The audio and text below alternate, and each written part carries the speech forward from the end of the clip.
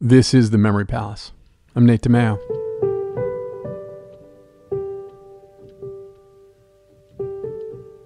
They took a lion cub from the Nubian desert, and they put him in the movies. They called him Jackie, trained him to sit and come on command, to rear up, to look fierce but not be fierce. They kept him well fed so he wouldn't eat anyone.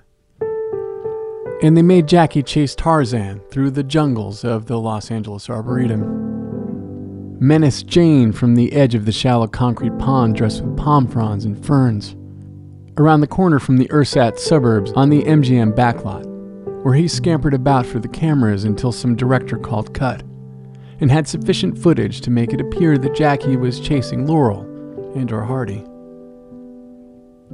And some morning in 1927, he was let out of his cage, led through the lot where the showgirls in sequins shuffled off to their 7:15 call, walked amidst extras in togas and cowboy hats, and was led to a soundstage where he hopped up on two crates, one for his back paws, one for his front paws, looked into the camera, leaned into a microphone, and roared.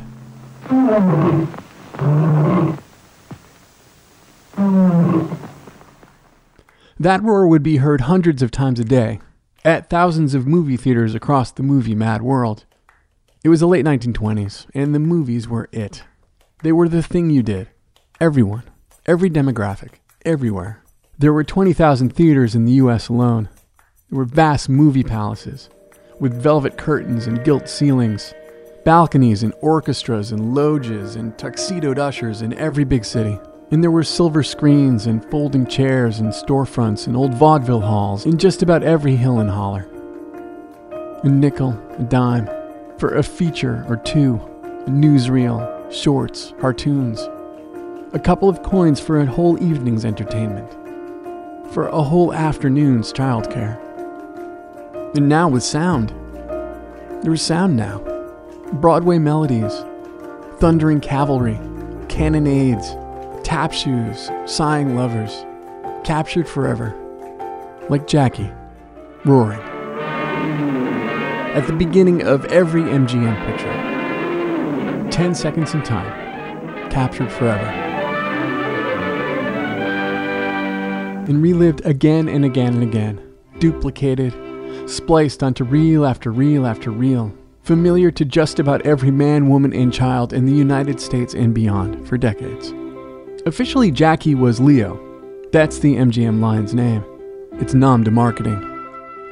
Jackie was the second Leo. The first was named Slats, and he didn't roar. It was the silent era, so he just kind of looked around.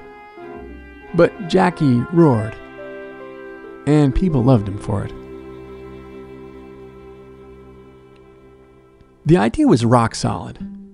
People love Leo, and people love planes.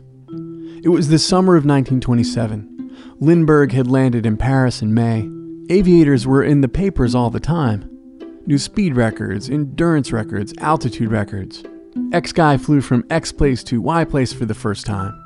So it's July or August, and someone at the publicity office at MGM says, "What if we put Leo in a plane?" And it was basically the best idea anyone had ever heard. He'd be the first animal, non-human category, to fly non-stop cross-country. The publicity would be amazing. So they found a pilot, a famous one, who'd just come in second in a race from California to Honolulu, which was the kind of thing that could make you famous in 1927.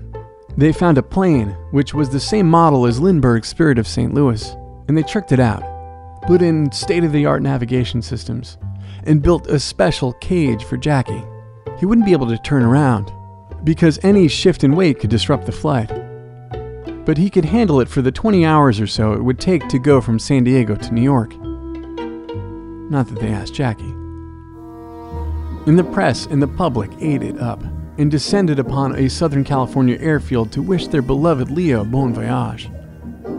And the voyage was going totally bon, until they flew over Arizona. And the famous pilot dipped down to wave to a relative as he passed near her house, and couldn't regain altitude, and he clipped a tree.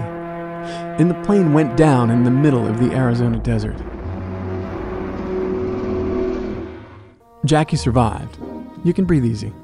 The plane broke up, but the cage remained intact, and the famous pilot left him some sandwiches and water. And 4 days later, he came back with some cowboys and found Jackie hungry but healthy. It was a bad look for MGM, nearly killing its mascot. But there is no bad publicity, right? And so Leo the Lion became Leo the Lucky, and Jackie went on tour. No plane this time. He was driven in a custom-made 24-foot-long car, outfitted with a gilded cage with room to turn around. He traveled in a 3-car caravan with a 54-note circus calliope, and a trainer, and a manager, and valets, who were there, they said, to attend to his every need. He ate fine cuts of fine meat.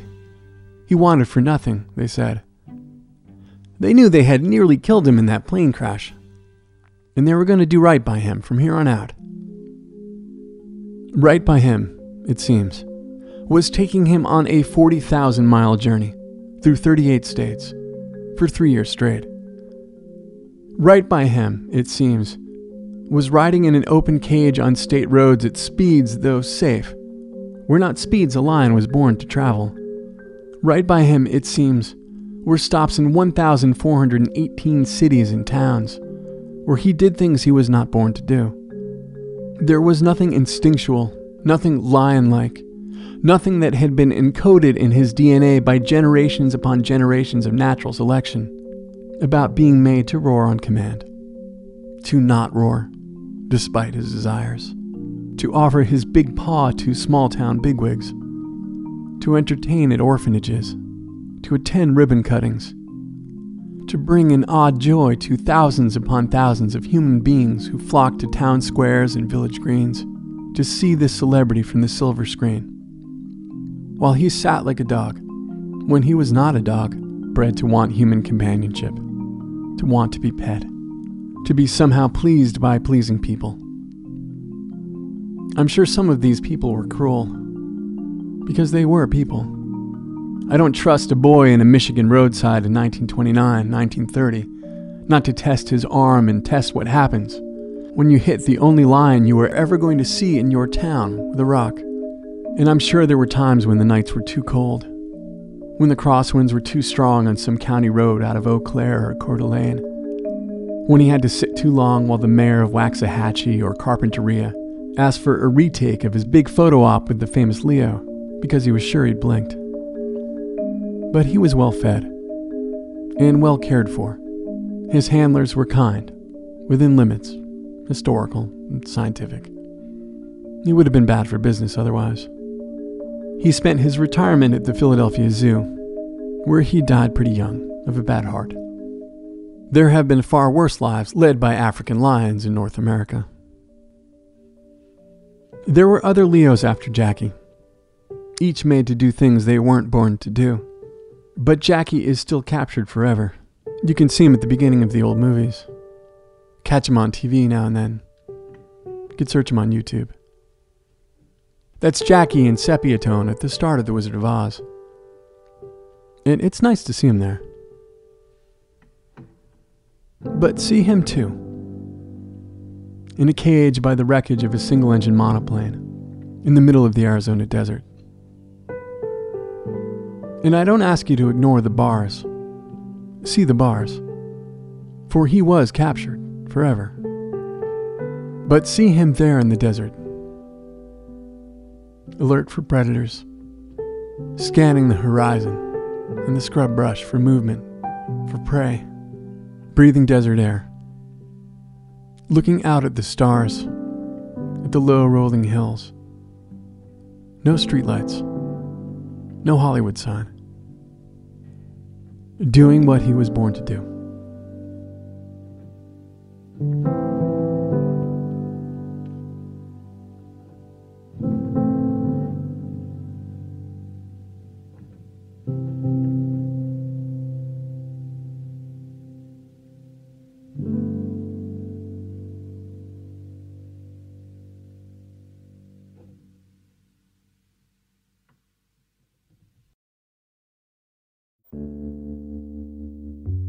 The Memory Palace is written and produced, etc., by me, with production assistance by the formidable Kathy Tu, and, as I was delighted to find out, by the equally formidable Andrea Milne, my new research assistant. These are new and exciting days here at the Memory Palace. I am shoring up some May tour dates. I thought I'd be able to announce them by now, but we're not quite there yet. I was kind of zeroing in. Thanks for your patience. We're going to be, when I say we, why do I keep saying we? It's going to be me. I'm going to be hitting a few cities in the Midwest and then head up to the 6 to Toronto, where I will surely be told not to call it the 6. Radiotopia and PRX are sponsored by the Knight Foundation and MailChimp, who celebrates creativity, chaos, and teamwork, and by listeners like you. And this is a real thing. This is a real part of what keeps us afloat and keeps the Memory Palace and the other shows here on Radiotopia going. Thank you for listening, and thank you for your support, and I'll see you in a couple weeks.